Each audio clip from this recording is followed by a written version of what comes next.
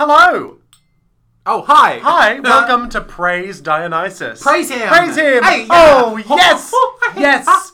Yes! Nya, nya, nya. Today we're going to be continuing our Midsummery. Yes. What is this, week 4 of Midsummer? Like the final week. Episode 4?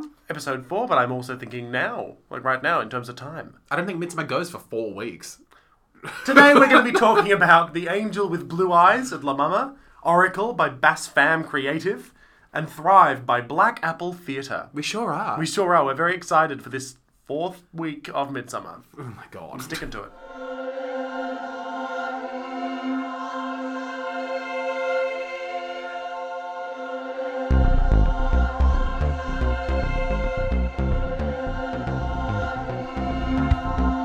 Here we are. Yeah. Here we are together again. Yep, bravely we go on. Bravely we continue. Yes. Hi, Jake. Hello, James. Here we are. Uh-huh. Praise Dionysus. Yes, praise him. How has your week been? Fine.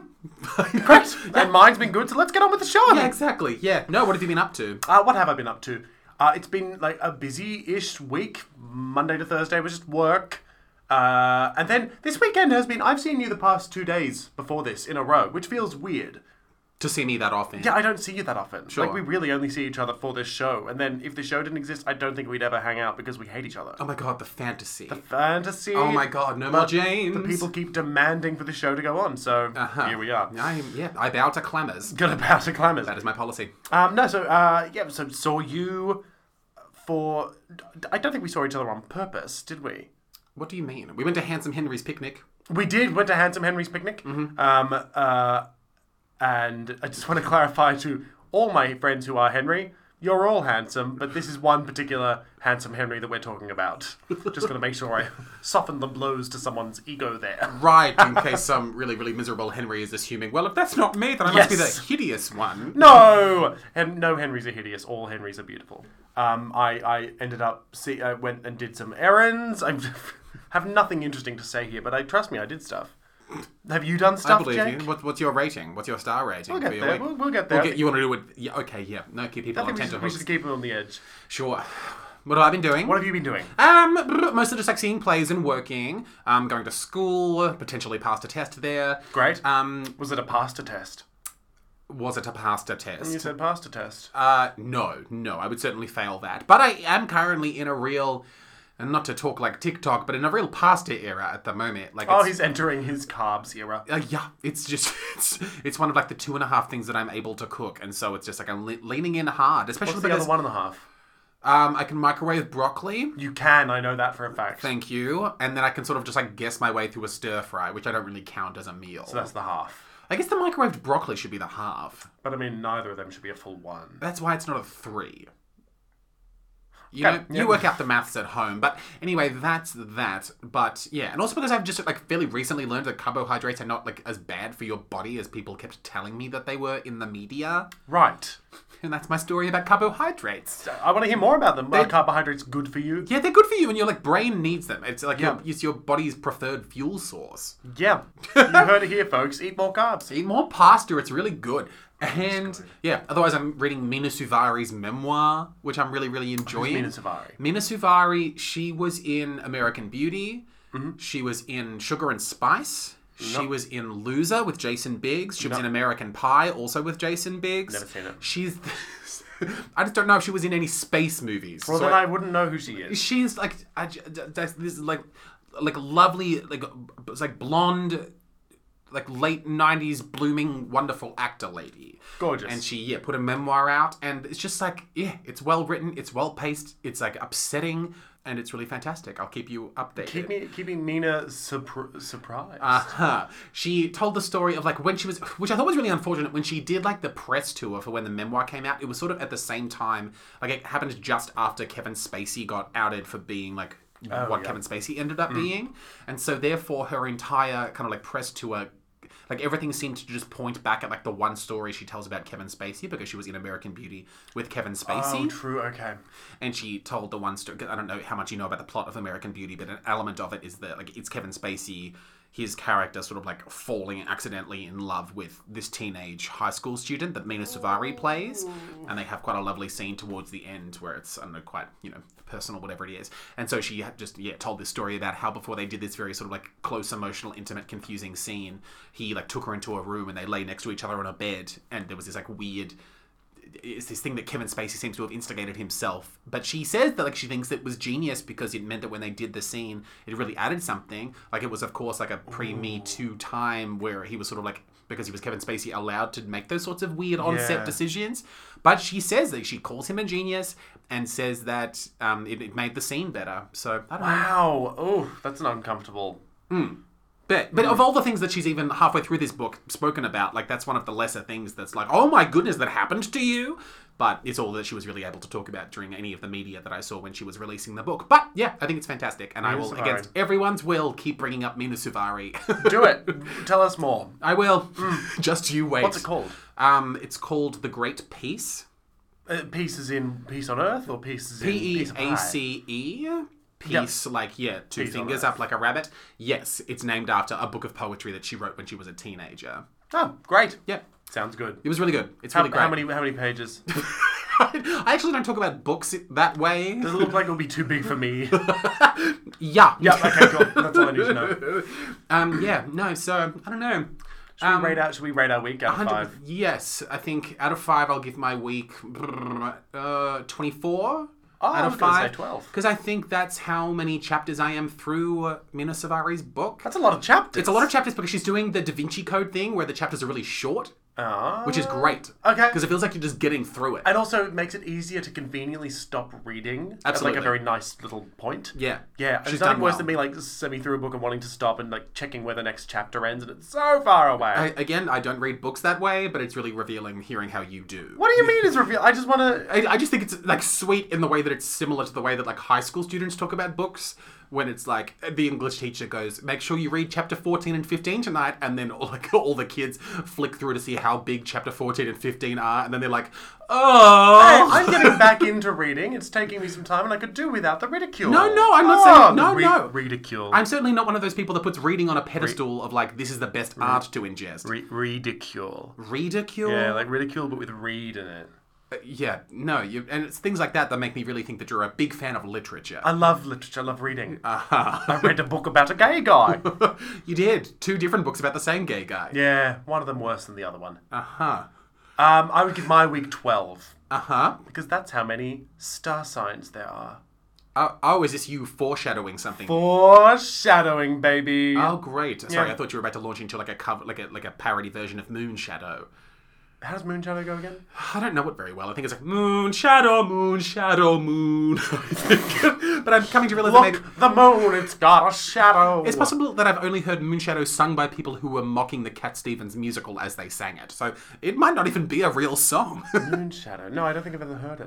The song? Are you a Cat Stevens fan? I like cats. Yeah. All right. Do you want to talk about some theatre? Was that an answer? Let's do it. Hello. Hi. Hello. It's me. You're looking bored. What? I'm trying to sing the song but make it funny. I can see it in your eyes.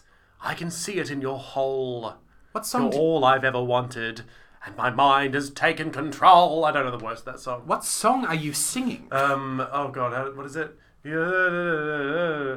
Oh, write in. You know that song. No. Yes. Because I started doing Adele, and you launched into some sort I of can like... see it in your eyes. I can see it in your smile. You're all I've ever wanted. Anyway, sorry that someone out there has worked out what it is and they're frustrated that we don't know. I'll think of it later. I went to La Mama. Okay. Yeah. Who asked? And I was there to see The Angel with Blue Eyes, which is a play written by Freddie Fitzpatrick Lubowitz and directed by Bronya Doyle. Gorgeous. I really like saying Bronya Doyle. That's a great name. Yeah. Bronya. Bronya's a great name. Bronya's great by itself, and then you add a Doyle to the Bronya end. Doyle. Yep. Sold. Heaven. Yeah, I went with Saxon. Ah, yes. Sure. He does stuff with teeth. Yes. Yeah, he used to be a dental nurse. That's the one. Yes. Yeah, we went to La Mama. It was like the HQ one, not the other one. Yep. Yeah, just so everyone can picture it The correctly. headquarters, if you will. I will. And we got our raffle tickets when we arrived. We almost won the raffle. What was the raffle? What was the... Oh, he says this with fear because he wouldn't have wanted to win. Never, ever. I would have... Oh, okay, go on. Everyone but me wants to win this raffle. What's the prize? It was one of those like headbands with a halo on top, like a fluffy halo. Oh, that's cute. Mm-hmm. Yeah, and it's good because you could wear it anywhere. You could wear it in the show. Yes. Yeah. Yeah. God, more shows should have merchandise available. But the merchandise that is just like devil horns or party hats, you know, just like silly little gimmicks you can put on during the show. Okay, that's fun. Thanks. Sure. I thought it was fun. Sure, like the stuff that makes you feel like maybe you're at like a staff Christmas party. Exactly. Or like the hen's night of someone you don't know very well. Oh, God. Yes, exactly that. Yeah. We sat inside. Right. We sat in the front row. Perfect. Show began. Genius touch. Well done, Hurry Bronya. up with this. Of course, firstly, I have to flag the fact that Bridget Morrison was in the show. Mm. Oh! Yeah. Sorry, carry on. What was that high-pitched sound? No, just excited that you're excited. Oh, great. You're just mirroring back my feelings. Yes, exactly. Yes, because Bridget Morrison, of course, who I'm sure even she is sick of me harping on about how much I enjoy watching her as a performer. Because she was in Lenore, she was in, what was the recent? Oh, yes. Yes, now she it does was in click. Year of Our Lord. Yes. Yes, Yes, all these things and more. The one where she was like crazy with a baby. Yes. I've never seen her, but I know her because you harp on about her a lot. I do. To Yes. anyone that will ask, it's just for me. It's just Mina Safari's memoir or Bridget Morrison. That's good. Bridget, put your memoir out. Yeah, We want Bridget Morrison. Oh. There you go. You can use that. That's for you. Yeah. So yeah, she was like the central figure in the piece.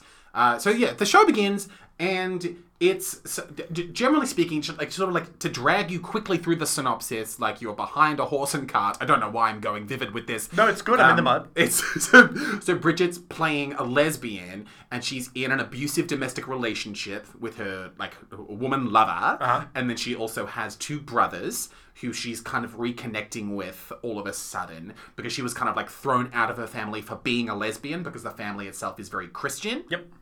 And then it's sort of like we come to understand as well that the other two brothers aren't super... Like, the one brother is kind of like not super in the family, not to the fullest extent that she was like, you're a lesbian, leave. But the brother is just like a bit too slutty for their rather Christian sensibilities. In a homosexual way? Or No, just in like way? I like that you would assume raging homosexual, just... Oh, absolutely. Yeah. But no. So that's, so Charlie Boscolo is playing this like promiscuous brother who's also not the favorite child. Mm-hmm. And then Ryan Tracy is playing the youngest brother who is still sort of like deep in the indoctrination. Well, at least seems quite deep in the indoctrination of the Christian lifestyle of the family, and is harping on still about like loving the Bible and sort of like being on the parents' side in terms of throwing Bridget out of the family. Oh God, okay. So like a large theme in the show is the damage that religion can do to a person and to a family and to someone's sense of self and their ability to feel love is kind of like a thing. Yeah, Throughout the show. Yeah, great. Yeah. And yeah, so it's kind of largely about the siblings and their sort of the desire they have to, they're still sort of drawn to each other by caring for each other, but there's all this, as with sort of, any family, there's these complexities that stand in the way of them being as close as their hearts want them to be. God, sibling relationships are some of the most interesting relationships I think you can do in theatre. Why is that? I just think sibling relationships are like, they come pre-packaged with so much stuff already, It doesn't matter at what point you've been living with your siblings the whole time. If you're estranged from your siblings, there's so much predetermined drama from the fact that you're related that you can just do anything with it. I think it's just a really good relationship to do on stage. I think you're right. Yeah. Thank you. I first validate your opinion. Thank you. I like that. It's interesting in the way of like you can implant, and I forget which show made me start thinking about this. Which show? It's one that we haven't spoken about yet, but it made me think about how when you're playing with those sorts of relationships, especially very like long-standing or familiar ones, the way that directors and actors can like implant these things that are kind of a shorthand for the intimacy that particular people feel for each other. Yeah, totally. And I think they're especially nice because they're almost like this sweet little human dog whistle that you'll only pick up on if you kind of have those types of relationships in your life as well. Yeah, 100%. I think that's a really beautiful thing that people can do theatrically. Yeah, I'm into that. Yeah. Yeah. More sibling theatre. Yeah. Yep. You like that? Okay, you can carry that poster to the rally. No, I think I'll put it down, but go on. Anne-Marie Biagioni. So this is where I'm throwing a spanner in the works. Name. Sorry, go on. Great. No, that's great. No, anytime there's a hyphen, I'm intrigued. Oh, yeah. Yeah. I definitely, if I had to have a baby tomorrow, it would absolutely get like a funky like white trash name with a hyphen in it. Oh yeah, okay, like Yeah, like a Miranda Lee or like sure. a Sarah Sarah Jo. Lynn. Sarah Lynn. Yeah, there you go. Barbara May. Yes, that'd absolutely Sandra be D. Sandra D. Sure, these are options for sure. So, that'd be nice. you know, if you want, I mean, if you've got a spare baby lying Sandra around. D. Stewart, that works. Sandra D. Stewart. I just feel like my surname in that instance drags the fun out of it. I mean, that's sort of a problem you're just going to come across with any time you name a child and you give it your surname. Maybe. So maybe just drop that. Maybe I need to find a husband with a really whimsical surname and maybe we could blend them. Sure, okay. We could blend what them. would ours be? Or we could hyphenate both surnames together. It'd be like a Mary Jo Stewart Bergen. Bergen. I guess I'm marrying a male Candace Bergen. Yeah, in this listen in. accidental- If your surname's Bergen, you got a chance. Don't know where it came from. Probably the future, probably. Yeah, I think It's my someone's witch trying to coming really out. resonate with you. I keep guessing people's horoscopes. Like, correctly? Yeah, no, just I just walk up to people and go, Sagittarius! And they say no. Then they walk away. I keep getting it. Or I guess the correct birth What's month. mine? Yours, ooh, I want to say a fucus. Oh, is it the fake one? The fake one. We need to stop talking about star signs because that's... Because we're going to talk about it later. We'll talk about that Yeah, later. we'll save it for later.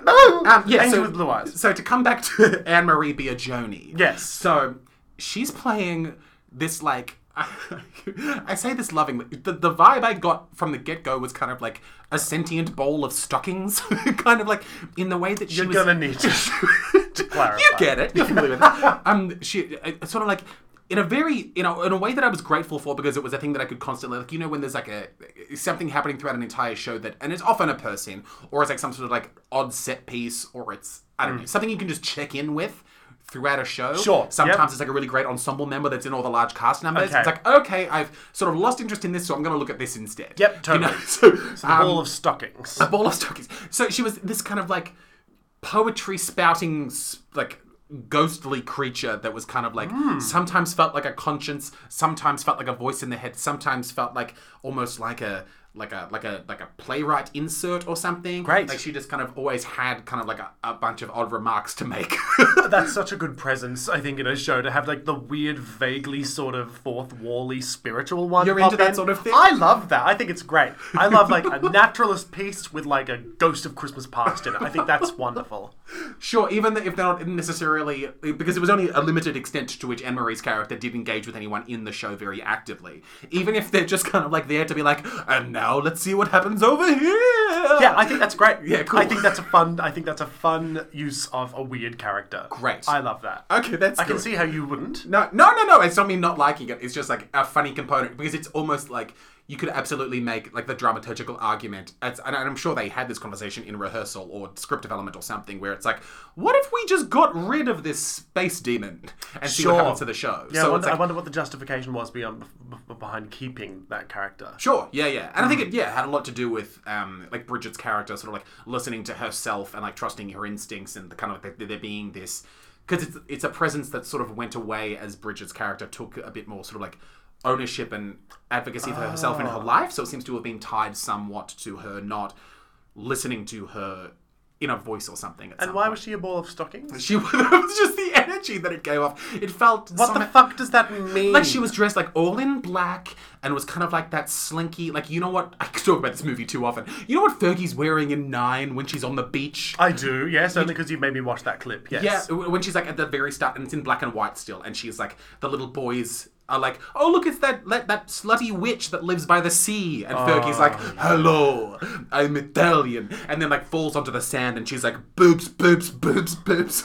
We have different memories of that. Yeah, it's sort of that sort of outfit. The sort of thing where it's like, I don't know, you just imagine you cover a person in like different shades of black and then they've got like... Because when you say ball of stockings, I think theatrical tumbleweed.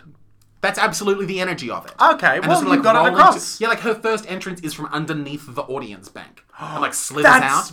I mean, that's great. You know, like Tell me about that. Well, it's just that. Like it's that thing where it's like it feels almost like she enters as like, you know, when like a haze machine goes off and it's like... And like the space fills with smoke. Yeah, that was kind of her entrance. That's a cool entrance. Sure. This year I'm really into cool entrances. That's what I'm into. Oh, fun thing to be into. I'm popping that on my list. just invented this nightmare just based on what you just said. Go about on. the prospect of, like, can you imagine sitting in, like, the front row of, like, imagine you entered this show. Okay. You're sitting there and for some reason you just hate Anne-Marie as a person. And you're sitting in the front row and you're like, God. If Anne-Marie's in this damn show. No, it's like, you know she's in the really show. hope she But doesn't you're like, look at my I mean, feet. that's it. You're sitting there and you're like, God, I hope Anne-Marie doesn't suck. She always sucks. And also, here's this terrible secret I have about Anne-Marie. She told me not to tell anybody. But I have to let you know that she actually killed a bunch of dogs. and then the show starts, and from underneath your seat comes Anne-Marie. Looking a little sad. Clearly having heard what you said. And then you at the front row have to be trying to make apologetic eye contact with her the entire show. Poor Anne-Marie. Poor Anne-Marie. Anne-Marie, we love you. Yeah. I want you to know. And I think, yeah, not to keep dwelling on Anne-Marie's performance and her, like, stalking ghost demon character, but it was the sort of the vessel through which we got, and this is a term that I'm still working on, but the play itself was one of what seems to be, like, a real trendy thing at the moment, of space washing. Okay, so it's a thing that we've touched on, I think, once or twice before, but I call it space washing, and what this is it's when a play ties itself to astronomy and uses, like, stars and planets and, like, astronomical phenomena. I am cast out amongst the constellations. That sort of thing, where it's, like, it uses symbolism from, like, outer space and all these things to kind of, like, I don't know, use space to mirror or to connect or to, I don't know, maybe even, like, validate through, like, astronomical means human themes. Yeah, okay, you're right. That is a trendy thing that occurs. Yes, and it's been happening, like, it seems to be getting more and more frequent. Like, I think the one that first made me start thinking about it as, like a writing concept, I guess, was, like, it was at the Butterfly Club, and it was two people who were friends. I feel like it was called Genesis. It had Benjamin Nicol and Mafanwi Hocking in it. Oh, yeah. And that whole thing was about, like, this phenomenon that happens between two stars where they're constantly circling each other, but they never connect. See, that's fine, because that feels like the actual story itself is about stars. But that's the thing. So it's like, well, sure. But it's like, yeah. And it's like a show that we're yet to talk about. No, it's a show that we saw together a while ago about, like, a Run. Yes. That, like, show about that Jewish boy who, and the whole thing with him. See, that's, like, a little more confusing with the star imagery. Well, even that, like, during the show, it's like they compare their love affair to being, like, Ganymede and Venus. And how, and the idea of Venus pulling Ganymede out of its gravitational pull around Jupiter. That's right. Yeah. Okay. That's a thing. Space washing. Washing. I'm going to use that term. Sure. Yeah. And pretend I came up with it. I bet. Yeah, and this show too, like, on top of Anne-Marie's character seeming like she's some sort of space demon, they use the three siblings to kind of represent three planets from the solar system as well. Oh, which planets? They do Venus, Mars, and Jupiter. Great. Yeah. Good planets. Yeah, I forget which one's the lesbian. I presume Venus, I suppose. I suppose, yeah. Womanly, yeah. Yeah. Because girls come from Venus. What do? Girls. Yes, I read that in a book. You don't want to know the second line. Is it... What's the second line? Well, isn't the old one like, boys come from Mars where they eat Mars bars, and girls come from Venus? I think it's... I don't want to say it because I'll get cancelled. But I think it's like, to suck boys' penis. Was what was said at my school. I've truly never heard that. That's what was said at my school. Okay. Yeah. And I want to put a record that I never agreed with it. I think girls always came from Jupiter.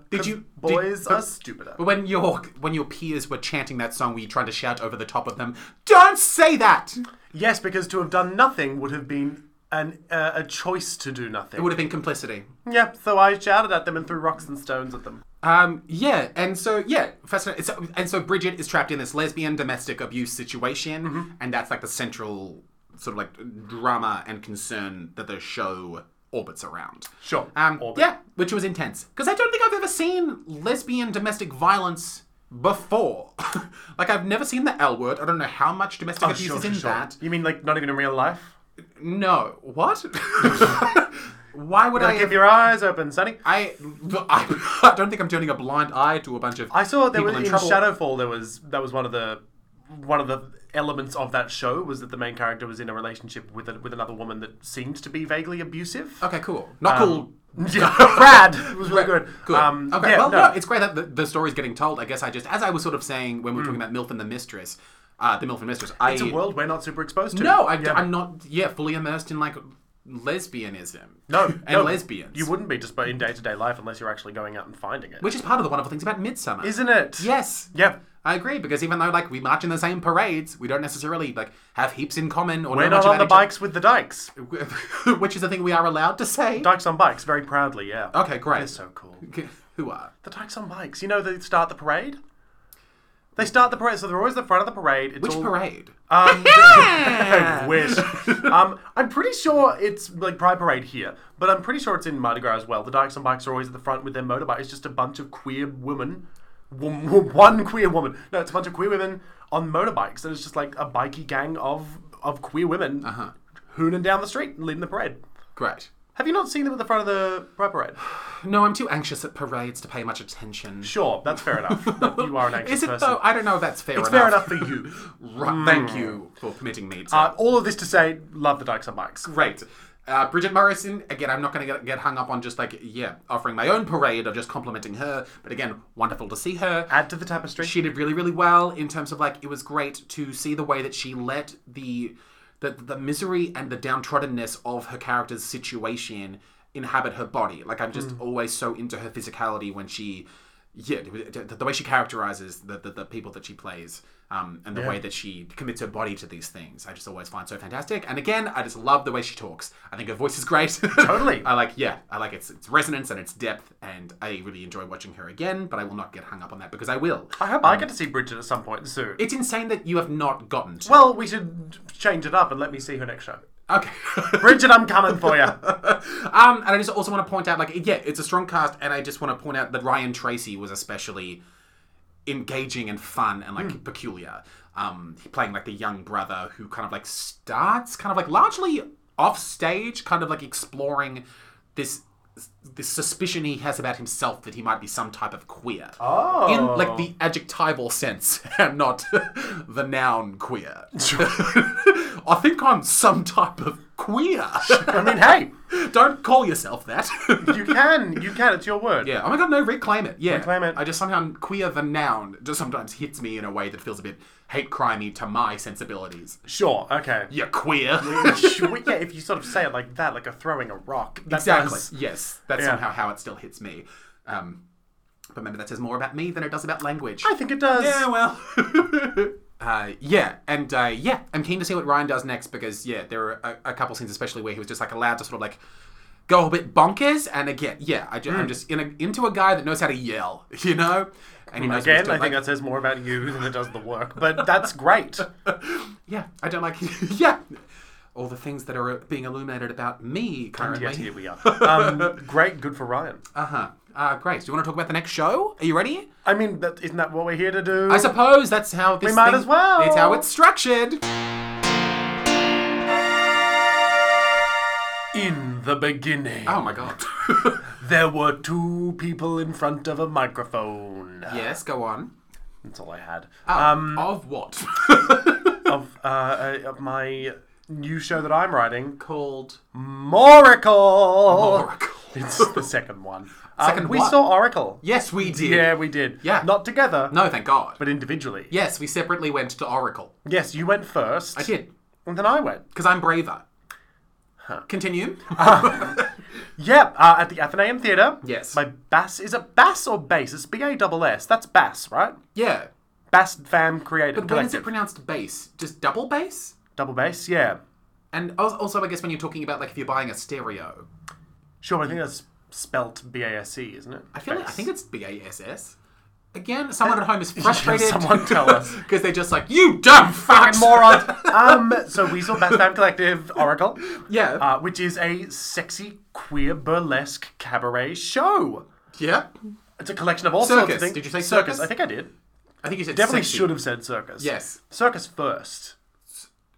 Is circus first. Circus first. It's a circus, sexy, cabaret, queer time. Great. Based on the star signs. So what? What's your star sign, Jake? That's where you want to go first? I think we should immediately just get that out of the way because it could give some context to the way that we talk. Okay, we'll talk more about this later, but just so you can be aware of this, I'm a Gemini. And you? I'm a Libra, obviously. Obviously. Yeah. Who did you see the show with? I went with Olivia Clarke. Right. Dear friend Olivia Clarke. Short stage manager. Short, very short, very stage managerial. Owns a bird. Does have a bird. The bird's name is Cheeky, and this is a shout out for Cheeky. There it is. I make it a point to not give shout outs to birds. And yet here we are. Yeah, no. Tweet. Yeah, so I went along with Olivia Clarke. How do you feel about bird owners? With the context of talking about my friend Olivia Clarke, I love them. Factor it into your prejudice.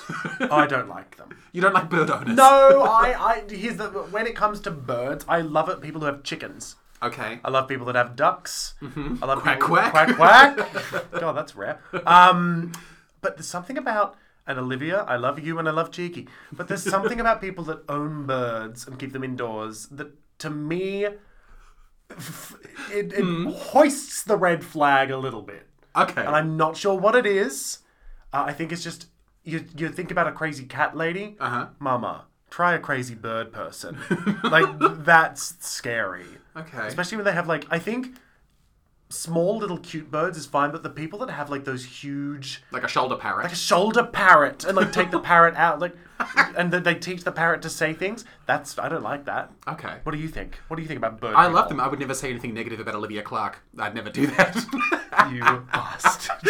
What a trap. Well, I stand by what I said. So you went with Tiny Bird owning Olivia. I did. Who did you go with when you went? I went with Johnny, beautiful British Johnny. Oh, yes. Who Yeah. I've met more and more recently. Yes. And you do an impression of Johnny, which I always thought was just not real. No. But that is how he talks. It's a dead-on impression. It's a dead-on impression. Yeah. Would you like to do that impression for us briefly now? Yeah, I enjoy the circus. Oh, I love it. And I'm obsessed with Johnny. And to get out, I for some reason feel the need to bring this up. Go At on. interval, I ran into this guy that I went to high school with, and he's just grown up to be the most handsome firefighter I've ever seen. Oh, my God. His name is Tom, and he's my role model now. Good on you, Tom the Fiery. Yeah, saves lives. Hot. Yeah, has a British girlfriend. Hot. Yeah. Go Tom. And seeing sexy burlesque. Yeah, he's got a well-rounded life. That's a great life. Yeah, be more like Tom. Be more like Tom. Less like Jake.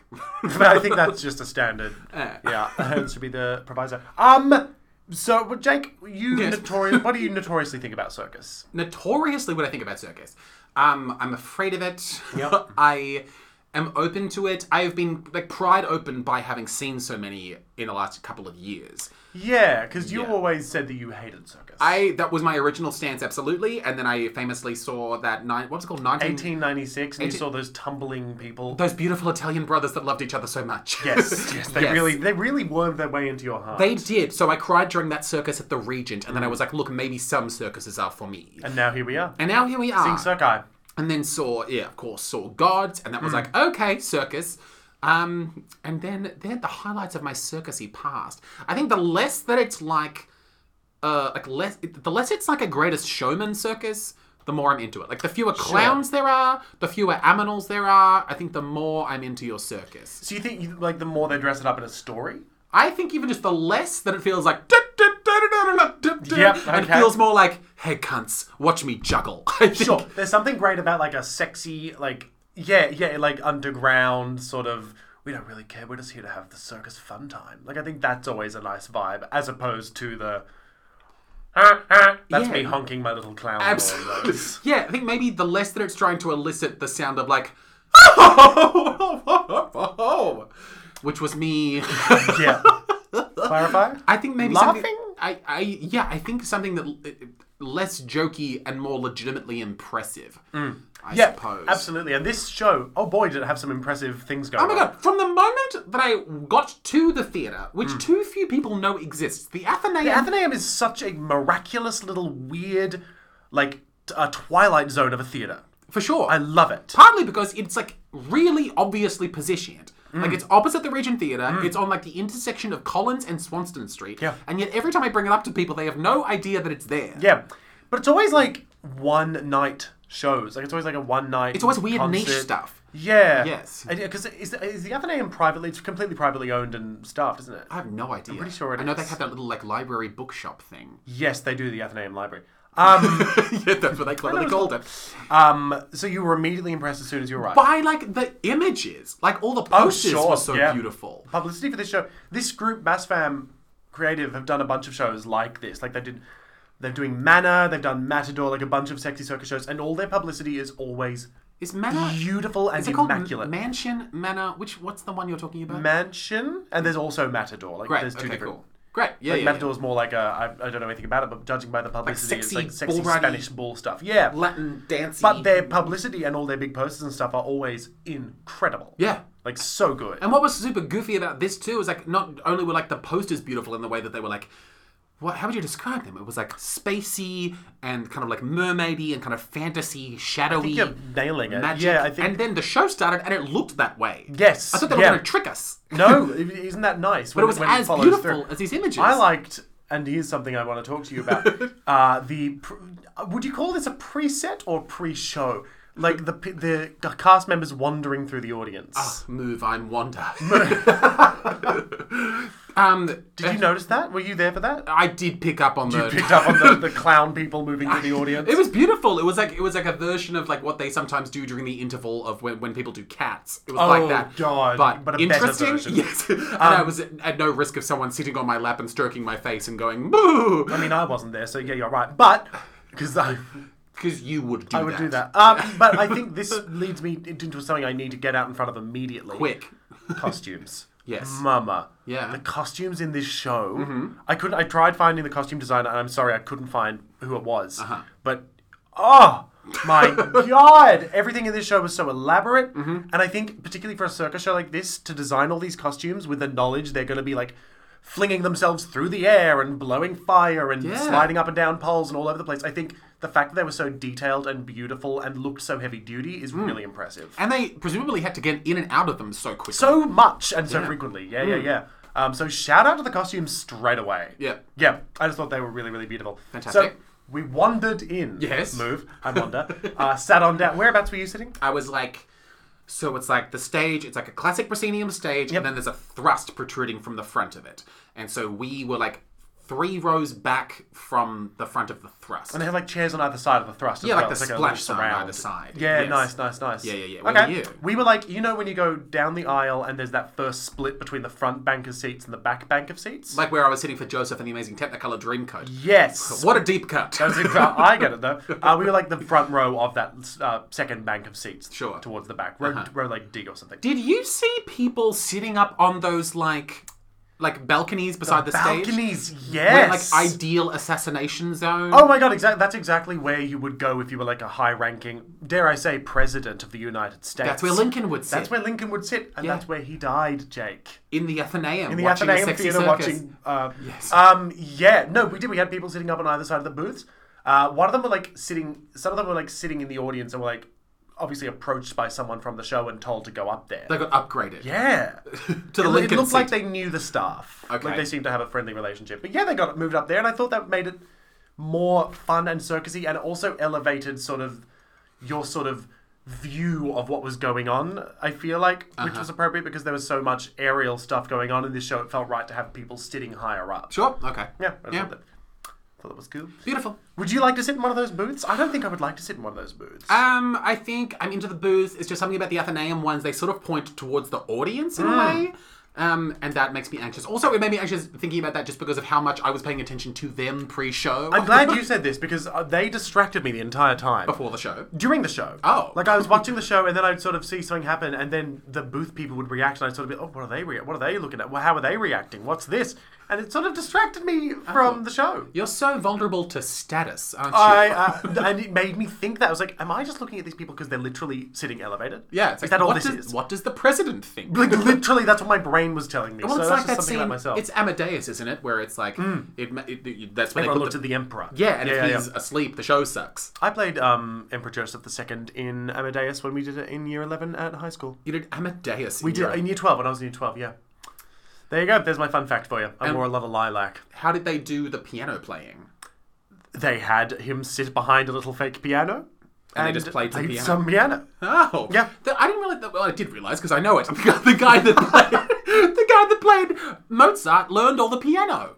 In what? In the movie. Really? He did. I didn't know that. That's interesting. Isn't it? There you go. Yeah, anyway. Back to this show, though. Yes, Oracle. Oracle. So, 12 star signs. What about them? That's how the show works, Jay. Ah. So they have the premise, the way they sort of split up the acts is they have 12 acts And they're... Yeah, go on. Yes. And they're all themed after one of the star signs. And they sort of go through, and the whole show is presented as the Oracle, Jasmine Varlet, who is dressed as just like this beautiful, all-seeing goddess. Again, costumes are all stunning. So Jasmine, who is singing live for the whole show. Oh my god. I mean, what a voice! What a voice! We'll get to that. Okay. I'm going to explain the premise. Great. So Jasmine Varlet is there as the Oracle, sort of presenting the 12 different stories of how the star signs came to be. And so, like... None of which I'd heard before. No, some of which I'd heard. Okay. None of which I thought were, like, the origin of the star signs. Yeah, I don't know why I thought that the stories that the star signs were based on were, like... I don't know. I thought that was something different. But I guess it makes sense because, like, they must have come from somewhere. They must have. I just don't. I don't know why I assumed they were something less interesting and less ancient than these stories are. Less ancient. I don't. Maybe it was just because the setting of the show was like, was it Greek or Roman? Well, I think it was meant to be a little bit nebulous in terms of like, because they had like some of the stories were like Egyptian, some of them were, most of them were ancient Greek, some of them were like Roman retellings. So I think it was meant to be this sort of space where just gods and myths and legends exist. Yeah, because I didn't think Hercules had anything to do with star signs. I'm curious now to sort of look up and see how much of these, if they were all real or if they were just looking for like interesting stories. That I trust the Oracle. And that's your downfall. That's where I never trust a god. No, that's a lesson you took. Famously never trust a god. Why? Have you met Zeus? Have you met the almighty Jesus? Yes. He comes to me in my sleep. Slaps me. Slaps me across the face. He does. Lies constantly. So, yes. Yes, the 12 star signs. And then the show just continues on. So there's 6 in the first act, 6 in the second act. How much? There is an interval. There is an interval, which I didn't expect. But Didn't expect. No, but really happy it was there. Same. Partly because I got to talk to Tom. That's nice. Everyone's hero. Fireman Tom. What were you about to cut across and say? No, how much did you love the opening where it was like, I am Oracle. Okay, now. Well, and then like the curtain goes up. Is this what you're about to talk about? Yes, go on. The curtain goes up and it's like, start every show this way. Curtain ascends and the whole cast is standing there in silhouette with this voice over the top and this like underscore of music and it's like, hi fuckers. Oh my god. Ready to have your Incredible brains opening. blown? Incredible Yeah. opening. I will say, Go ahead. there was an element of, because the start of it was like, rather than the, here's something. What did you think of the sexy Welcome to Country? What was this? The Oracle voiceover did the Welcome to Country, but it was all done like, we recognize. Was it just a sexy voice? It was a sexy voice doing the Welcome to Country, which neither here nor there. But they didn't change the words or anything, did they? No, they didn't, but it was done orgasmically, which I thought of. I think it was just like a valid cadence, you know? Yeah, no, it made sense for the Oracle to do it. It for a brief moment was a little bit, Is this tasteless? Yeah, Yes. and then I decided it's fine, but like... Yeah. And I guess it's also certainly not our place to decide that. No. It's not really about us. No. So that was just funny. But then the opening, I thought... Yes. Because that voiceover then sort of said, make sure you make some noise and clap for the performers. Like, yeah, of course. Yes. But then the opening sort of made it feel to me, and I Yeah. sort of chatted with Olivia and we sort of had this discussion. Did you feel it was suddenly presented so seriously and like... we are here to present these stories, that it sort of made me feel weird to clap and make noise. Okay. And I think some of the audience felt that, because there was a lot of, and I guess I'll just dive into this. Go. I feel like, and this is on me, I don't know what should look good in a circus. What? So it occurred to me during one of the first acts, which was Gemini, which is like an aerialist act between two sexy brothers. And there were moments where they would do like a wonderful pose, they would do something that was obviously very difficult, but the audience would sort of be silent, and then they would sort of clap a bit delayed, like, oh, they're stopping there, so that's clearly where we're meant to clap. And it occurred to me, it's obvious that what they're doing is very difficult and amazing and incredible, but as someone who has never studied circus arts... It's one of your biggest faults. It's one of my biggest downfalls. I don't know what is an impressive thing to do in those sort of situations. Like, it all is difficult to me. One of the things that I enjoyed talking to Connor about when he was on and we were talking about gods, the sexy god circus, was the thing of like, when you're watching circus, you get accustomed to being impressed to the point, like, and at a really rapid pace as well. Yeah. Like, you get so accustomed to seeing people doing impossible things that you come to be like, yeah, good job. Yes. You're upside down.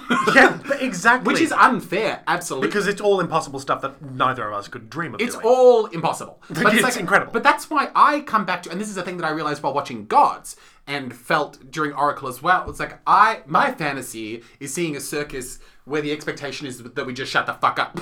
Yes. And we just sit there and just marvel at how splendid everything is. Yes. And I get that performers in, I'd say, most performing arts really appreciate hearing how the audience is feeling, and I get that that's useful for them. But me as I just wish we were almost instructed to be fucking quiet and just watch this, like, things be incredible. Yep.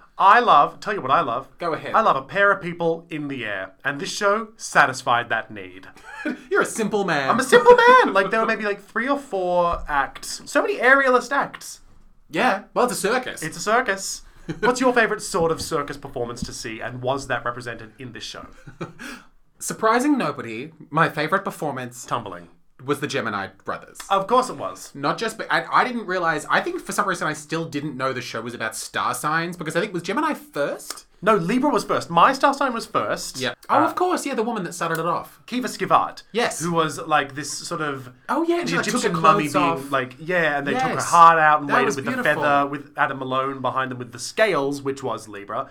But then I didn't pick up on it until after the fact. Like, that was Libra. Right. I felt like a stupid moron. Oh, great. No, I still, even then, was like, well, I don't know what this show is. And then it kept going, and then I saw these brothers perform, and it wasn't until they were like, and that's Gemini. It was like, oh, we're doing a star doing sign the star thing. signs. Yes, no, Gemini. I thought they were so, in ways that were similar to those like tumbling Italians from that circus I saw before.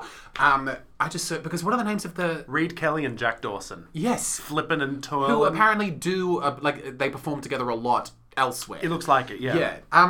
I just thought it was breathtaking. It was like, that was the one time I cried during the show. Oh. It was just seeing the way that they looked at each other. And the way that they trust each other. Well, the way that they were just like spinning around on these straps, going up and down, looking into each other's eyes, like holding one another's like occipital protuberances with their legs. Jake studying the human body. I just the way they just hung onto each other and looked at each other's faces, and the story that they were telling of like 2 brothers that couldn't bear to live without each other, and one was immortal and one wasn't, and they just it's a sad story. didn't want to be apart. It was just so fucking nice. And yeah, again, as you're mockingly saying, the way that they trusted each other so much, and just the intimacy, and it was just like, it was balletic in the way that it conveyed so much about human emotion through the body. It was just breathtaking. I mean, but all these performers were incredible. And I feel like all of them also were able to sort of embody a lot of emotion outside of just like doing the circus bit. Like I think particularly, you're right, the Gemini brothers were really good at sort of getting that across. Yes. My personal favourite, Go ahead. which I'm going to tell you, was Sagittarius. I had to find the star sign. Sagittarius? What's the Sagittarius star sign symbol? Is that like the... Isn't it a man fawn with or a... something? Yeah, like a half-goat guy with a bow and arrow? Is that Sagittarius? I think that's Sagittarius. Yeah. But that was... Now, we've tried to find the names of these performers. Yes. But there were 1 or 2 that haven't been tagged. But I've done some deep digging. I'm pretty sure Danny Golding was Sagittarius. Pole dancer. And not just a pole dancer, but like an incredibly charming and immediately captivating pole dancer that got the entire audience on side. And then pole dancers from a pole that's hanging from the ceiling. A sky pole! A sky pole! I mean, come on. Yeah. That blew my mind. Just swinging around from the ceiling on a pole. It's unheard of. It's unheard of. That's for flags. It's for flags. Or something else that rhymes with flags. Are you about to... James. What? We can reclaim that. It's ours. Least favourite? Crab. What? Who even said you needed to have a least favourite? No, and let me explain why. I thought... let me explain why. It's not why you think. Cancer. Soliana was the performer. Contortionist. I want to go ahead and say incredible. The things that this performer does is mind-blowing, and like took my brain like 5 or 6 seconds to sort of catch up to what she was actually doing. Yeah.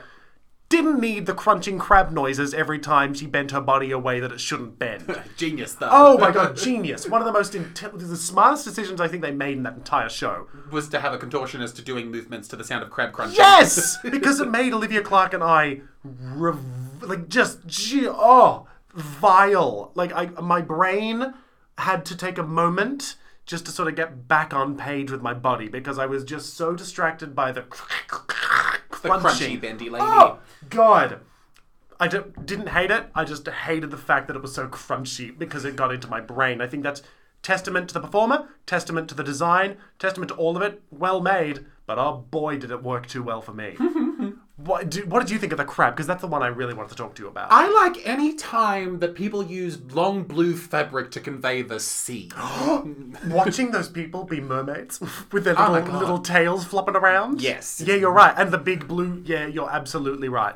I love that. I loved the crab claws. I thought that was a fun little addition. Yes. And her murdering the squid. Yes. I thought was cool. One of the things I also quite liked was Scorpio, who Mim Wheeler is the performer's name, was another aerialist. Yeah. One of the ribbon... That's one that I always just find so magical. I think that might be one of my favourite type of performances, is the ribbon aerialist. Like Because you're a Pink fan. Because oh, God, you're right. I am a Pink fan. Maybe that's what it was. But like the way they sort of like wrap their feet around in the ribbon, they have nothing supporting them, and then they sort of drop, and everyone goes, oh! I think is always fun. But the way they introduced that character was they had sort of like the one of the backup dancers, one of the supporting actors, Alfie Delia, came on as like this sort of sexy oaf of a man as they were sort of introducing Scorpio, and so I assumed it was going to be him doing some stuff, and then out of the blue comes Scorpio, and she just kills him, and then just starts doing her thing, and I thought that was just a fun little subversion of expectations. What did you think of that, Jake?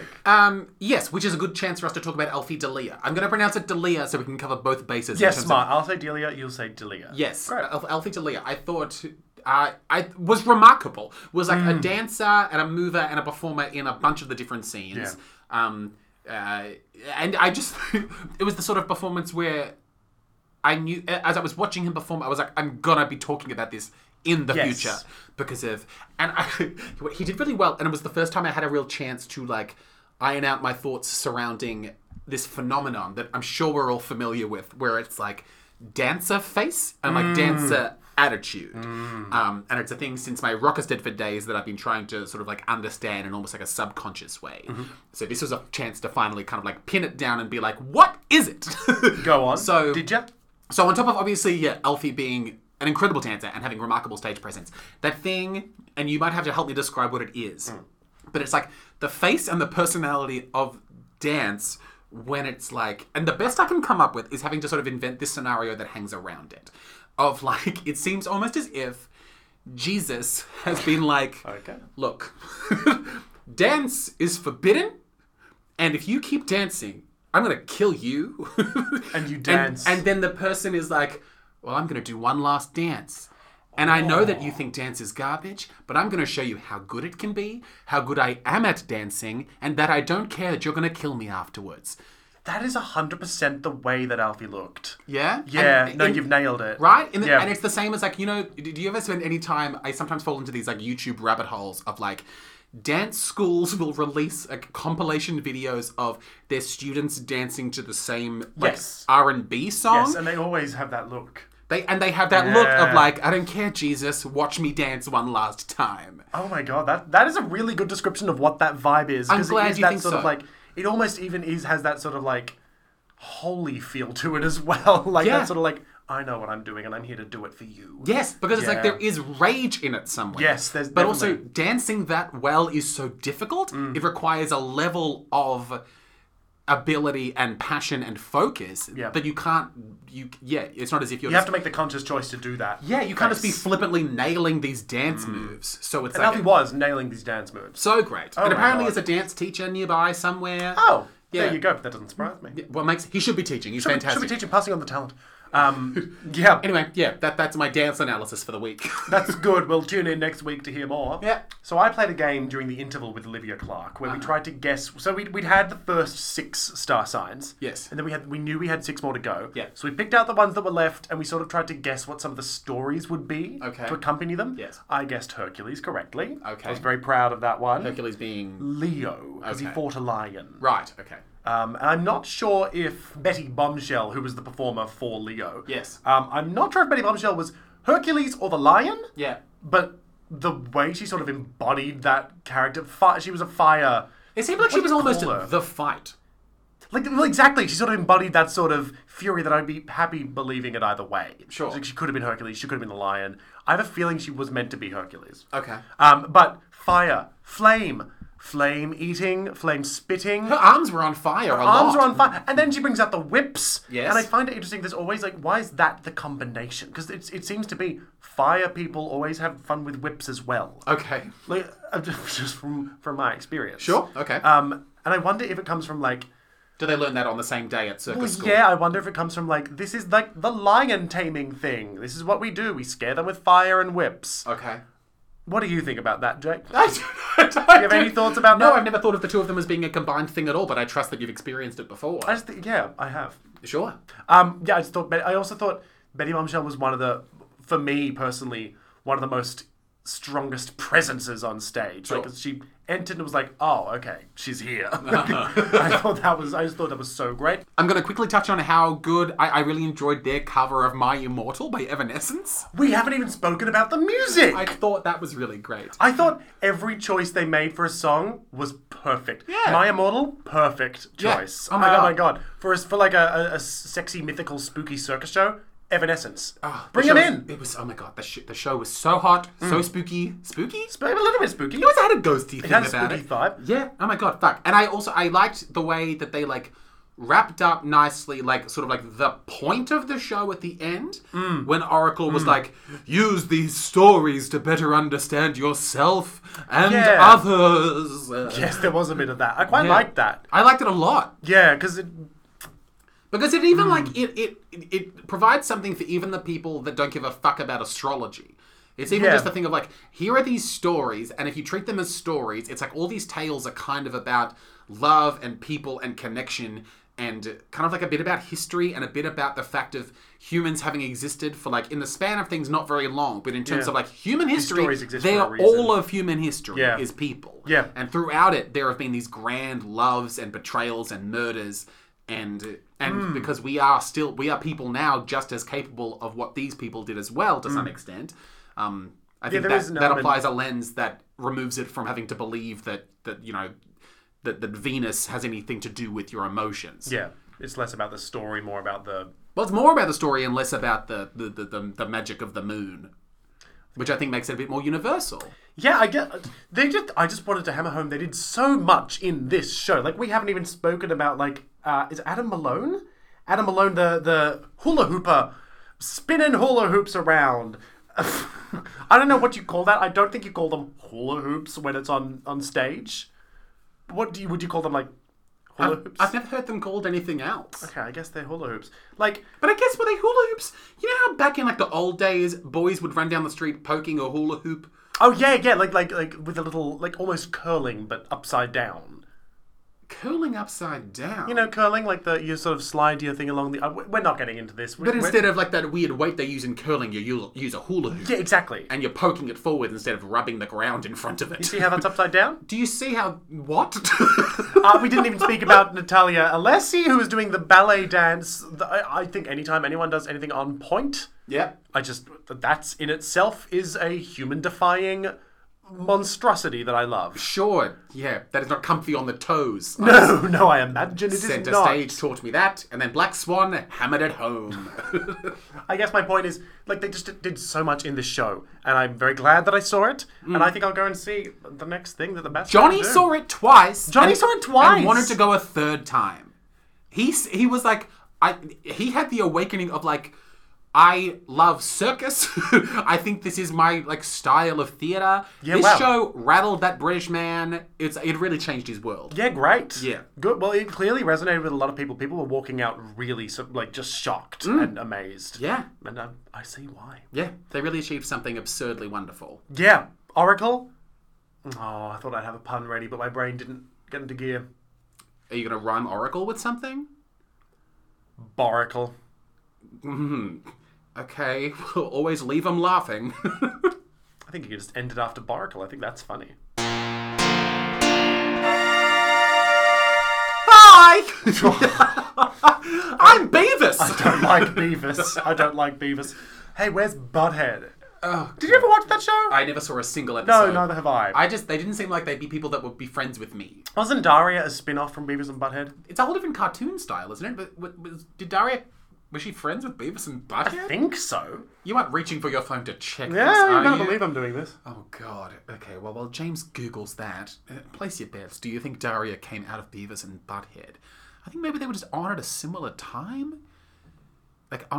In terms of, free-to-air television scheduling? Were they just after each other on MTV? Daria is a fictional character from the MTV animated series Beavis and Butthead, and its spin-off Daria. Wow. There you go. Okay. I'm glad I know that. Did you go to the theatre?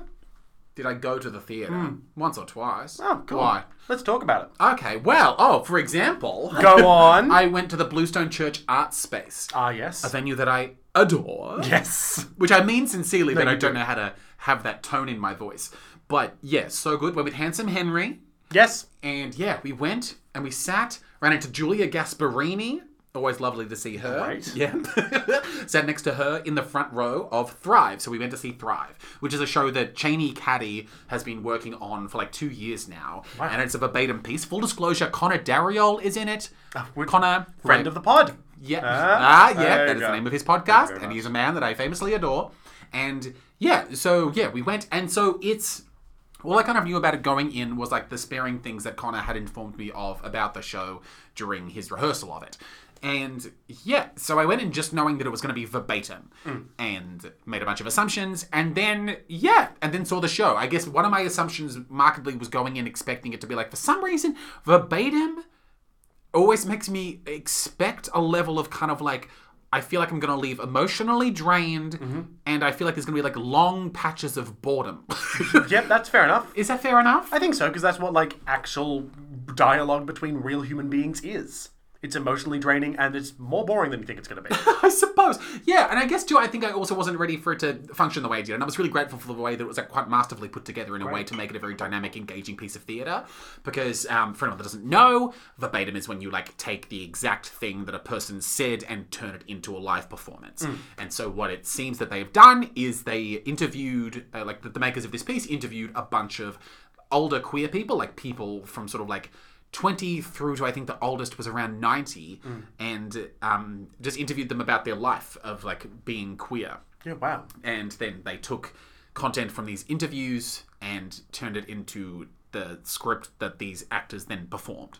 Great. And then wove the stories. So it's almost from these interviews that all happened separately, they kind of stitched them together performatively so that the whole cast was pretty much on stage the entire time in what looked a bit kind of the sort of dining room, living room of kind of a really old, almost falling apart-y house in the bush.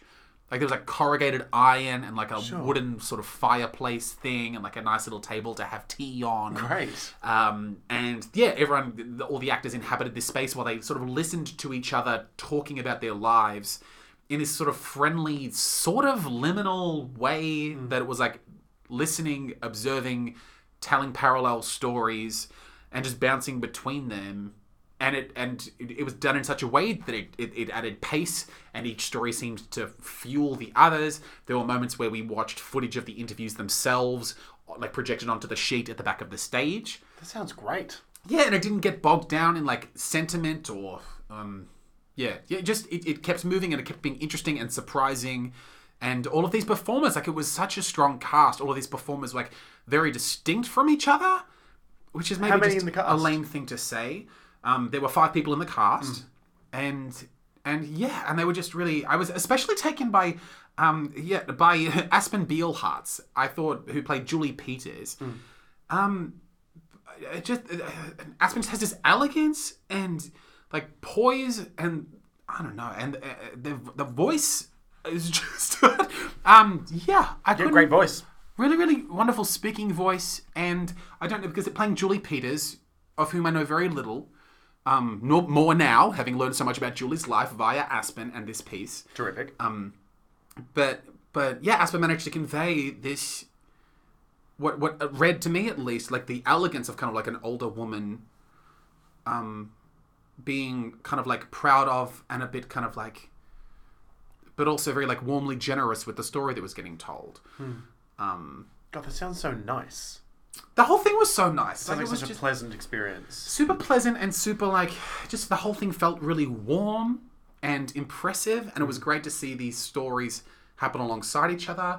And one of the things that came up in a couple of the stories that were being told by people was this desire for people to, and it was touched on by, especially by sort of the character that Izzy was playing and that Connor was playing, but it was kind of like a across the board thing of this desire from the voices of these queer people, the wanting for there to be a place where queer people can go and feel safe and included, and something about the queer experience generating a community where people can feel part of things, which is how it should work.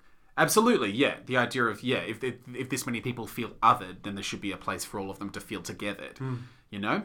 And the idea that maybe like a contemporary version of that is stuff like the Midsummer Festival, or like the Midsummer Carnival, or even things like going to Yaya's on Thursdays. Yeah. Like the idea of those things happening, which, of course, made me sort of miserably reflect on the way that, the way that I feel or relate to the idea of being part of the queer community, that sort of thing. Sure, in what way do you mean? Just in the way of like thinking about that, like the idea of like the extent to which, and I think it's a thing that I don't know, I feel like I end up in a conversation about it like once every 3 months, the idea of how, what I feel like my place is personally in the wider queer community, just as a person, how I end up feeling anytime that I'm sort of like engaged in anything that feels like it's part of the queer community. It was a real chance to sort of reflect on that, and also a place where I find a lot of comfort when thinking about my own queerness and people that are queer around me. I find a lot of comfort in looking back, as this show was a great example of looking back at the history of especially Australian queerness, and finding comfort and community in just the understanding of the history that's taken place before contemporary gayness. Yeah. Brings me a lot of comfort, especially in lonelier moments of feeling like you aren't being queer correctly or being... Does it make you feel comfortable because these things have existed for a long time and will continue to exist? Or is it more of like you see yourself in some people from the past in the queer community? What is it that brings you comfort? I think it's the knowledge that if we got here from what we've come from, just the having to believe that, I believe that there's inherent beauty in the fact of a queer community existing in the first place. Yep.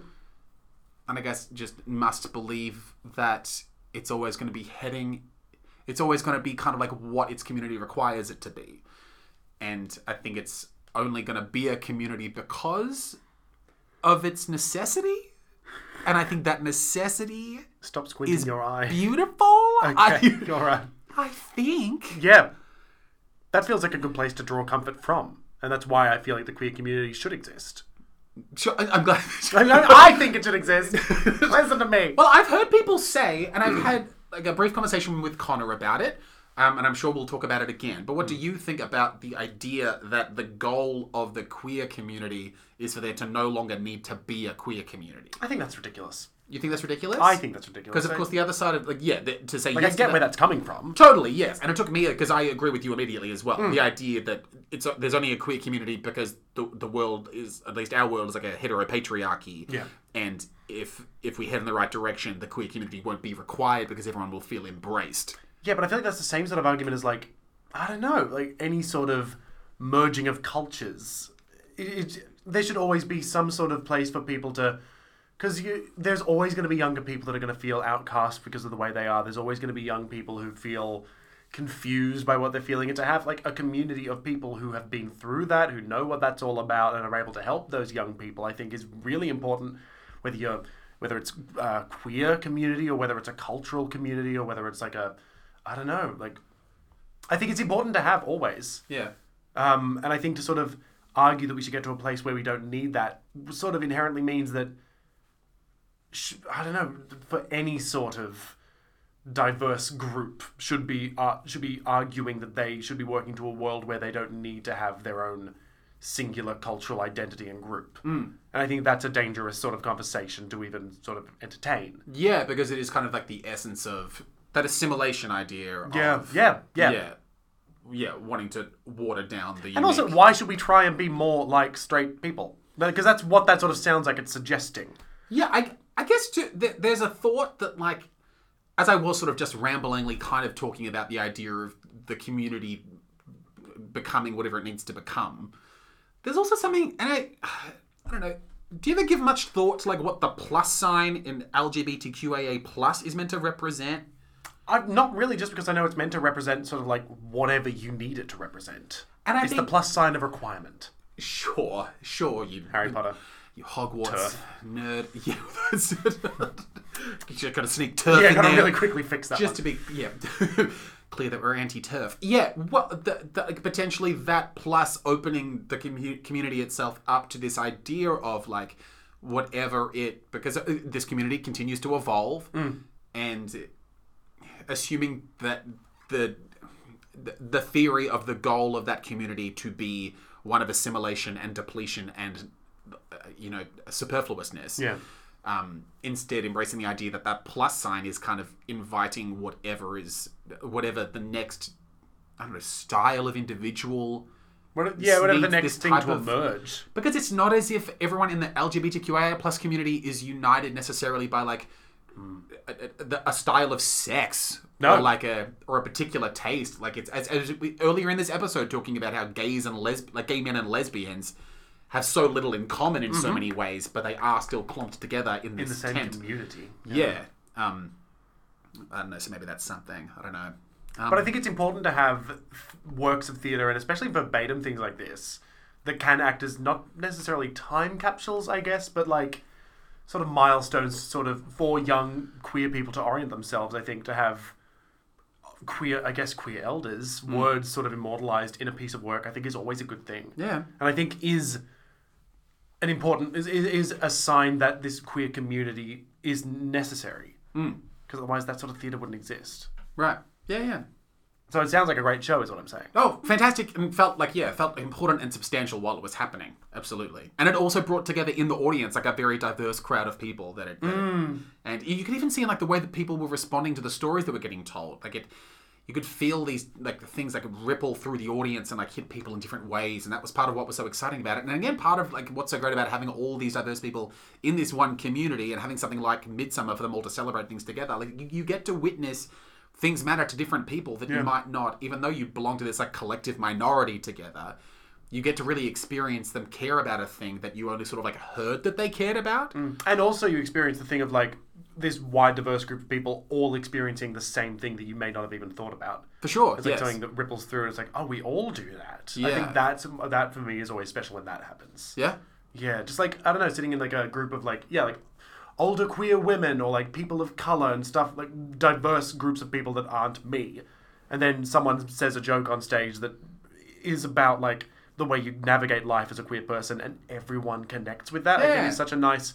Oh, yeah, we are all in this boat together sometimes. Yeah. I think that's comforting. Yeah, I agree. There was this concept that cropped up, which, if we talk too much about it will just sound sad, but an interesting, I guess almost like a medical term that I'd never heard before, of chronic suicide. Ooh. Which is, like, behaviour that is... It could lead to your death, and you just keep doing the behaviour, kind of inherently embracing the idea that it might kill you. Like alcoholism or like drugs. Anything that's kind of self-destructive. Sure. And like the example that was in the story getting told was like irresponsibly driving, like drink driving a bunch. Okay, yeah. Yeah. Chronic suicide. Yeah, That's and that being, interesting term. obviously tied to, a lot of mental darkness. Yes, Quack, quack, quack. Something that I was really grateful for that I'm sure would have made the cast anxious was after every show, they did a Q&A forum afterwards. Oh, wow. Every show. Every single show. Jesus. I know. A lot of questions. Which I was grateful for because like a lot of really interesting stuff got said. I asked a question. What did you ask? Which is not a thing Not that like I you at all. ever do. Ever. What did you ask? I love a forum. I just want that said. I love a post-show forum. Yes. Always. Irrespective of how the cast feels. You're for him, are you? I'm for Are you against him or for him? I'm for him. There we I'm go. for a forum. I asked... Ignore my laugh. I will not. I asked the question of if you... Do these pants make me look big? Be honest. I can take it. I promise. I asked that with them taking on these stories and hearing these people's lives turned into these stories, has it made the actors reflect differently on the way that their lives are also stories? Ooh, that's a good question, Thank Jay. you. Did you get any good answers? Yeah, they were fine. They're all bad. No, I thought a highlight of asking the question was not just overcoming my fear of asking questions. Yes, well done. But also the woman behind me was like, I was going to ask that. And then we high-fived. I hate high-fives. The high-five went badly, but I'm glad I had that moment of connection. There you go. That's queer people connecting. That's There queer you are. people connecting. Great. Yes. Do you have an answer to that question? Obviously, you were not just Could in you a repeat verbatim it show. one more time for me? Now, in this moment, reflecting on Thrive existing as a piece of theatre and it being constructed of queer people telling their life stories and that being turned into stories and a piece of theatre, reflecting on that as a concept, you now looking to your life as being a big old bank of tales. What immediately surfaces inside of you when you consider that your life will one day, if Cheney approaches you, could actually become... like a diarized account of the story of James. It feels correct. No. Well, I've been reading Homo Deus recently, which is like the sequel to Sapiens by Yuval Harari, I think it is. And like a lot of that is like the discussion of the shared stories that we sort of use to sort of center ourselves as a species of human beings. So I guess it's like, if you ask me right now, it makes sense, like, that we are just collections of stories, and that's really the only thing that makes us sentient human beings, because otherwise we're just animals without stories, Sure, okay. Like, stories are how you sort of navigate your life, like the stories of money, the stories of banks, the stories of politics, like all these things are the only things that make us, I guess, quote-unquote, civilized. Sure. And I guess it's how we construct our idea of what the world is. Exactly. Like the stories of the stars, the stories of what science is, the stories of medicine, like all these things that we sort of weave into one cohesive tapestry of a civilization. I guess it makes sense that in that you are just threads of a story. Like, that makes sense to me. And when you wake up every day, like if you're going to continue to be the person you consider yourself to be, that person is just constructed of things you've heard about yourself and things you tell yourself about the things you've done. Exactly. And a lot of it is just continuing to do those things because that's what you do. And that's what has been told about you. Yeah, I'm not saying it's easy to just wake up one day and be like, I'm going to fix everything that is in my life that I don't like. God, I wish you could, though. I thought it was like a credit to the whole thing of it being such an exercise in like one of the greatest forms of empathy that you could possibly provide the world with. The idea of like, even look at the generous act of performing and making theatre in the first place, but to also additionally surrender so much of yourself to a real existing person, fill yourself up with the language of their mouths and the history of their stories, and then provide like the skills that you have as a performer, as a theatre maker, get on stage, do it.